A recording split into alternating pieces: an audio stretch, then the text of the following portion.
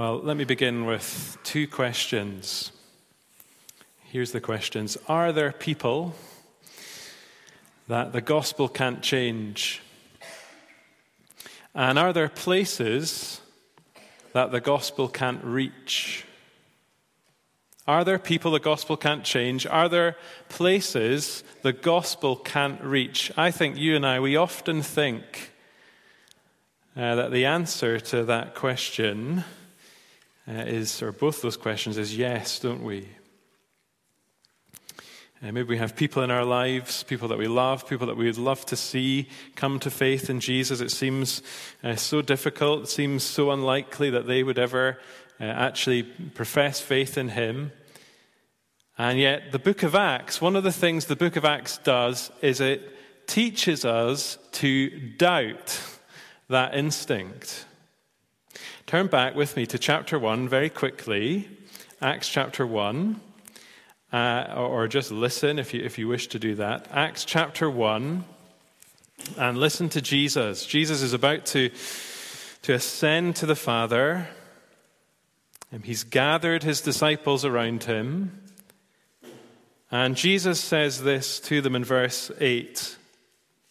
Jesus says, "But you will receive power when the Holy Spirit has come upon you, and you will be my witnesses in Jerusalem and in all Judea and Samaria and to the ends of the earth." Jesus says two things are going to happen, and he says they're as certain as one another. The Holy Spirit is going to come, and the disciples are going to go. And this really weak, doubting group of followers of Jesus, they're about to be part of something that will change the world. And Acts chapter 17 is one of the ways in which Jesus' words in chapter 1, one of the ways those words come true. If you turn back to it, it's probably the most famous sermon that Paul's ever preached, I think. That would be probably be fair to say. And it's a sermon that's here to give us confidence. Because what it does is it teaches you and I tonight that the gospel can go anywhere. And the gospel can change anyone. Now, as we look at it tonight, I've got three headings. And as we look at verses 16 to 21 first, this is the setting. And as we look at the setting, verses 16 to 21, I need to tell you that I was actually in Athens on Tuesday. Okay, the Athens of the North. That's what they call Edinburgh, isn't it? I'd like Athens to be called the Edinburgh of the South. That's what I think that would be better, don't you? Because Athens and Edinburgh, like Athens, it's a city of culture, a city of history. It's a city, and I can say this because I was born in Edinburgh, it's a city with people in it who like to think of themselves as, intellectually sophisticated. And Andy said this morning that the whole of life is sermon preparation. And as my train was pulling into Haymarket, I saw a poster and it said this, "Discover your inner philosopher." I got my phone out to take a picture of this. "Discover your inner philosopher. Join us at the School of Philosophy for a course of 10 sessions. We draw on philosophies from East and West, exploring the wisdom within each of us and how it can equip us practically in everyday life." And then in big capital letters, only £20 for the term. And I thought, I'm going to use that on Sunday night. And I thought, that's a bargain as well. £20. And I also thought Paul would have probably gone along to that course. And you can probably see why I say that if you look at the first few verses of our reading. And Paul is in Athens. He's waiting for Silas. He's waiting for Timothy. And Athens was the center of Greek culture. It was the center of Greek philosophy, Socrates, Plato, Aristotle. Verse 21, look what it says about these people. The citizens, the Athenians, They loved to discuss the big ideas. So in Athens, you could see the Acropolis, you could see the Parthenon, you could ask the big questions all day long. Athens was the place to be. But look at the impact of being in that place. Look at the impact it had on Paul. Paul's waiting for his friends. Paul's got time on his hands. He's looking around. And yet, look at verse 16. Paul is provoked. Paul's provoked because the city was full of idols.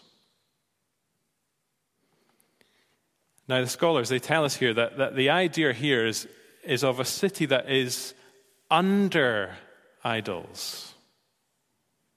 Not just full of idols, under them, kind of swamped by idols. An idol is anything, of course, that you and I place at the center of our lives, that kind of takes the place of God himself. Apparently, there are more sheep in New Zealand than people. Well, in Athens, there were more idols than people. And Paul was provoked by this. And Paul was unsettled, disturbed by this. Actually, I find his reaction quite unsettling myself. I find it very easy, I don't know if you're the same, but I find it very easy to walk around a city like Edinburgh and to be completely unaffected. I'm unaffected by what I see, just caught up in my own concerns. Well, Paul was different. Paul was a man who saw beneath the surface of things. And Paul knew that men and women were made for more. That men and women had dignity. That they were made to live before the face of God, made to worship him. And it's interesting, Paul's big concern, I think, really is for God's glory. And this is the ultimate thing the ultimate reason for his evangelism. And he was grieved that men and women failed to honor the God who'd made them. It's really challenging, isn't it? Because of what he saw, Paul started to speak. Luke tells us that he reasoned, and he tried to persuade. And look where he did it. He spoke to anyone.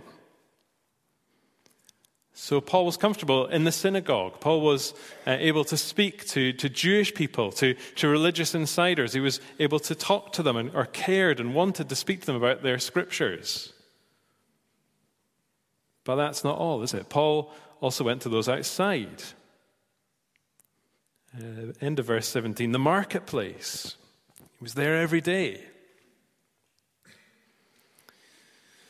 In other words, Paul knew that Christianity had something to say to everybody. And I think sometimes we think that the gospel, it's just for the kind of people who look like they might believe, kind of good people, nice people. The reality is, of course, that people like that are often, well, they're often the least likely, aren't they, to really see their need for Jesus. They can be the hardest people to persuade. Paul went and spoke in the marketplace.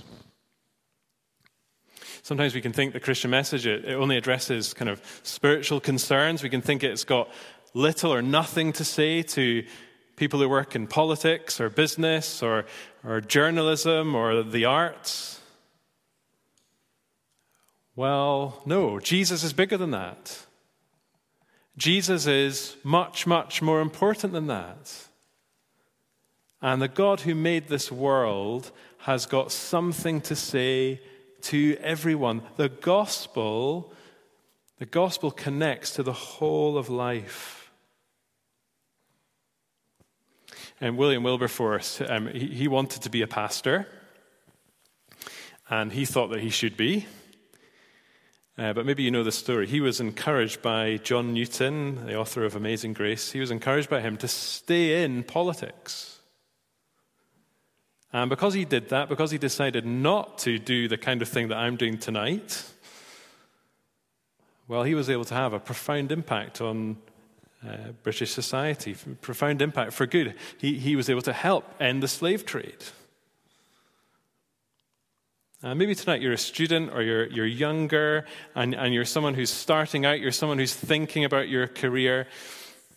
This is just a little side application, I think, from this passage, but I think it's worth making nonetheless. Never think that the only way or the very best way to serve God is to go into what we sometimes call Christian ministry. No, Christians are called to live, to speak, to follow Jesus everywhere. And yet, look at verse 18. We need to remember that, like Paul, you and I will often be misunderstood as Christians. Now we see that, don't we, in the reaction. What is this babbler? What does this babbler wish to say? Luke mentions two groups there, the Epicureans, the Stoics. The Epicureans, they believed in chance. This is very simplistic, really. They believed in chance, and so they believed that life was just all about the pursuit of pleasure. The Stoics, that's a name a word we use today, isn't it? To speak about people with a stiff upper lip. The Stoics, they believed in fate. And Paul's message, it confused them. They seem to have thought that he was speaking about two gods, Jesus and the resurrection, anastasis. Maybe a man and a woman god. And as a result, they wanted to take Paul to the Areopagus. Now, someone was telling me this morning that they'd been to the Areopagus. And it's a rock, is it? It's a rock located northwest of the Acropolis. You can visit it today. And at this rock, legal cases were discussed. They were debated. And it's here that Paul comes. It's here that Paul has the opportunity to speak to these people about Jesus. By the way, I think there's an encouragement here. Paul's conversations, Paul's willingness to be faithful, well, it causes this second greater opportunity to open up. And I think that should encourage us tonight. Sometimes we try to live for Jesus. When we do that, he sometimes, even when we're misunderstood, he often gives a new opportunity, a new way to serve him. And we see that happen here. And in verses 22 to 31, we move from, as John Stott puts it, from what Paul saw and what Paul felt to what Paul said. In verses 22 to 31, we hear the address. The address. What did Paul actually say to these people in Athens when he had the opportunity? I think Paul does three things in this speech or this sermon, this talk, whatever we want to call it. And the first thing Paul does is he connects. He connects. You can see that if you look at the beginning of verse 22. Notice how he begins. He's polite, he's respectful, and what he does is he identifies something in their world that connects with the gospel. He says, as I walked through your city, I saw an inscription, to the unknown God. The unknown God. Now, I can't read that without thinking about Donald Rumsfeld. He was the former U.S. Defense Secretary, and speaking about terrorist threats, he once said, as we know, there are known knowns, there are things we know. We also know there are known unknowns. That is to say, we know there are some things we do not know, but there are also unknown unknowns. And the ones we don't know, we don't know. And he kind of goes on and on and on like this. The unknown unknowns are the things, the terrorist threats we need to be afraid of, aren't they? Well, the Athenians, they didn't know the true and living God. And Paul makes him known. Paul connects. Paul builds a bridge. Part of that connection, interestingly, part of it involves quoting secular authors. We see that in verse 28. Maybe your Bible's got a footnote like mine does, and maybe you expect that this reference, in him we live and move and have our being, maybe we think, oh, that's going to be from somewhere in the Old Testament. Well, no, they're spoken by a Greek poet, Epimenides. We are indeed his offspring. That's not from the book of Genesis, but from another Greek poet. This is what we often call general revelation, and we often find truth in unexpected places. Human beings who do not know God, well, they can still say things that are true. They can say things that are true about human beings, things that kind of ring true. And you and I know this, don't we? Sometimes we're watching a film or we're reading a novel, and there's something in it. There's kind of wisdom there. There's truth there. It's not scripture, of course. But all truth is God's truth.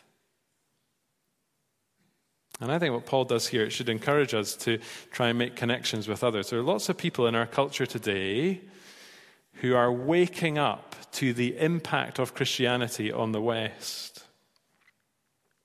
People like Tom Holland, people like Ayaan Hirsi Ali, they're showing that the values all of us hold dear, things like compassion and freedom and democracy, equality, they're discovering that all of those things, they are all fruit from the Christian tree. And the wonderful truth is that the gospel, it's never far away when you are talking to somebody about justice or human rights, or equality, or many things that we hold dear. So Paul connects, doesn't he? But that's not all Paul does. Paul also corrects. He connects and he corrects. Look at verse 24. Paul says that the God who made all things does not live in temples. And God made everything. So you can't keep God in a building. Paul says God knows where you live, verse 26. Someone has said God knows our history, God knows our geography, God sees us, God places us. And he does it, verse 27, that we might reach out to him. Or look at verse 29. Paul says we ought not to think something. He's correcting, isn't he? We ought not to think. God is not some little idol. And Paul says we are God's offspring. We are God's image. He made us. We don't make God. God is not something human beings thought up. God is not a projection into the sky, into the universe. Paul is saying, you're wrong if you think like that. Or look at the little word nor, verse 25. Nor is he served by human hands. See, the Athenians, they were kind of brought up to believe that the gods, they needed their sacrifices. Well, no, says Paul. No, God doesn't need anything. Listen to Psalm 50. I have no need of a bull from your stall or of goats from your pens, for every animal of the forest is mine, and the cattle on 1,000 hills. If I were hungry, God says, I would not tell you, for the world is mine and all that is in it. This is actually pastorally very, very important for us to think about. Most of us here tonight are Christians, I think. And yet we really need to grasp this. God does not need anything. God needs nothing from us. Instead, God is the God who gives everything to us. See, I think if we think God depends on us, that will have an impact on the way we serve him. If God needs me, Well, there can sometimes be a feeling, can't there, that, well, I've not done enough for him. Or I can become proud, can't I? If proud of all I've done for him. But the real God, the true God, doesn't need us. Chooses to love us. God always gives to you and I. He always does this from a place of absolute fullness, completion. God doesn't bless us to take from us, to manipulate us. No, everything we have from him is a pure gift. God is full. God gives good gifts to people who love him, and God gives good gifts to people who don't love him. It's what James says, isn't it? Every good and perfect gift is from above, coming down from the Father of the heavenly lights, who does not change like shifting shadows. So Paul corrects, but Paul also confronts. That's the third thing, isn't it? Paul confronts. And this is what we call, in sermon preparation, this is what we call the so what question. Look at verse 30. The times of ignorance God overlooked, but now he commands all people everywhere to repent. He commands. I think command is a very strong word, isn't it? There's not many people that could command us to do something. And Paul is saying this message demands a response. Paul's saying there's no neutrality here. There's no third way here. God has fixed a day when he will judge the world. And human beings want this, and yet human beings fear this. We run from God, and yet we run towards him, don't we? We want justice, and yet we also have consciences. You and I tonight, we know we might want justice in this world, but we know we are accountable too. We know that we're part of the problem. And actually, wonderfully, that's the first step, isn't it, in becoming a Christian, recognizing our guilt before God, recognizing our need. Someone who kind of caught a glimpse of this was a man called Alexander Solzhenitsyn. He was someone who had plenty of time to reflect on evil, and evil done to him when he was in the gulag. Well, listen to what he says. If only there were evil people somewhere insidiously committing evil deeds, and it were necessary only to separate them from the rest of us and destroy them. But the line dividing good and evil cuts through the heart of every human being. And who is willing to destroy a piece of his own heart? He's saying, isn't he? He's recognizing something of his own flaws, his own accountability.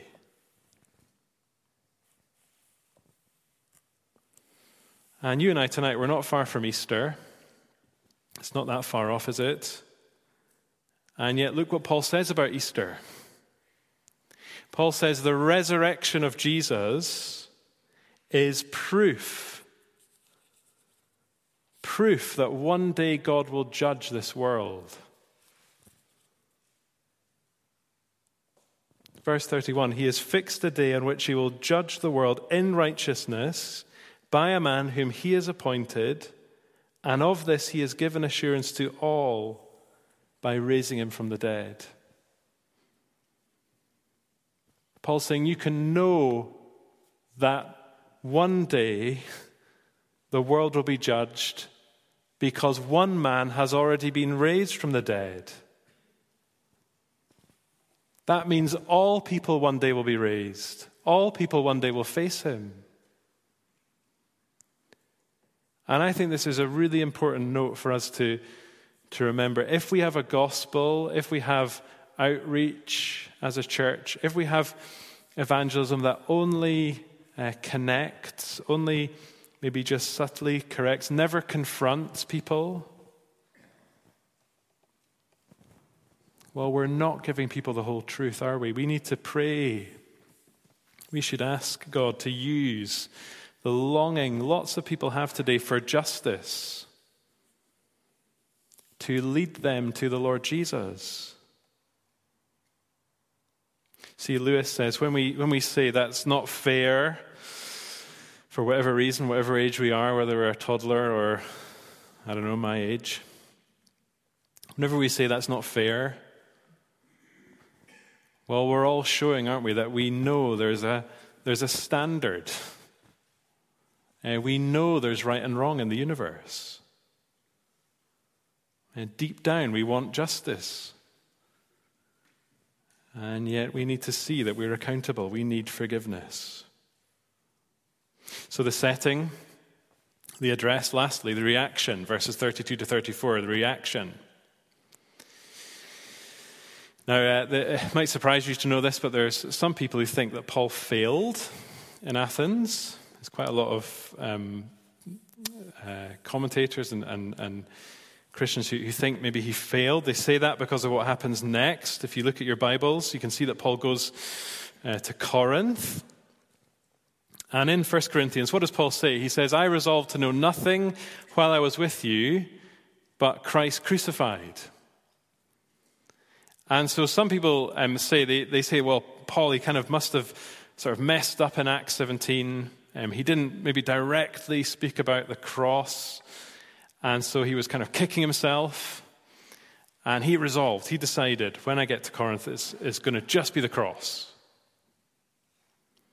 I think that's probably a bit mistaken. I think to assume the only gospel presentation that works as a simple one is wrong, I think. It's probably too narrow a view. Stott, one of the other commentators, he says that what we have in Acts 17 is probably really a summary of what Paul said, and you can't really talk about the resurrection, can you, without talking about Jesus' death? But interestingly, when Paul says, I resolve to know nothing with you but Christ crucified in 1 Corinthians, he's going to go on in that letter to talk about the importance of that message to their Christian lives. He's going to talk about a reality, death before life, suffering before glory. He's going to tell those people that reality is not just for the beginning of their Christian lives, but for the whole of their Christian lives. So I'm persuaded that Paul didn't fail, because really, look at the end of Acts 17. Look at the impact. I think if you and I, if we saw this kind of response when we shared the gospel with others, I don't think we'd failed. There's mocking.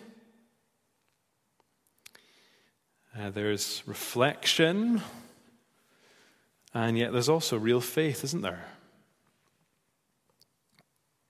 There's mocking. You and I should never be surprised when people hear something of the Christian message and they reject it. And we should never be surprised, too, when people kind of hear it and they say, as these people did, we'll hear you again. And we want time. We want to weigh things up. Sometimes that kind of reflection, it's just deflection, isn't it? But look at verse 34, converts. Two of them are named, Dionysius and Damaris. There's others as well. There were people who could trace the beginning of their life with the Lord Jesus to that day. And you and I think we should expect to see these three responses. We should expect mockery. We shouldn't be surprised when people deflect.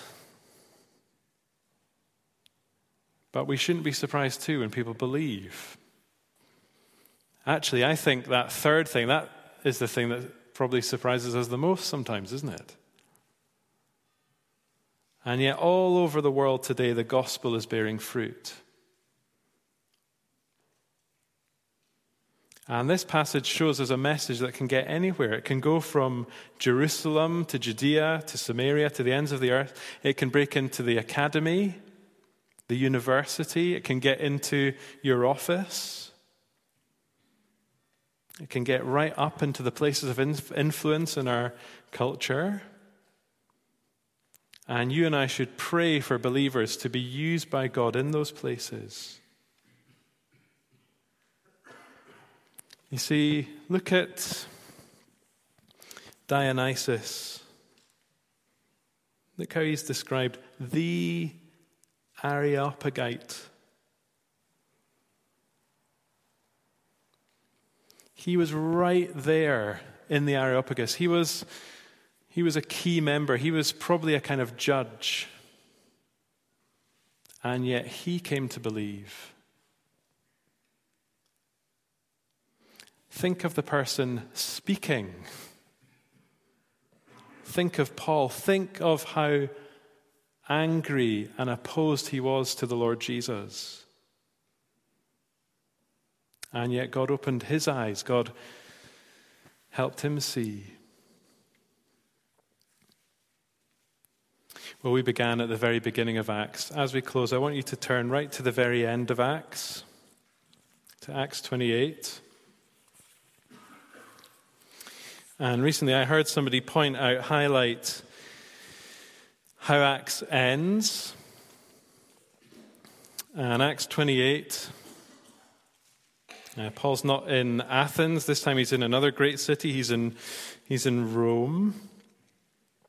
But look at the very last words of the book of Acts. Look at verse 30. He lived there 2 whole years, this is Paul, at his own expense, and welcomed all who came to him, proclaiming the kingdom of God and teaching about the Lord Jesus Christ with all boldness and without hindrance.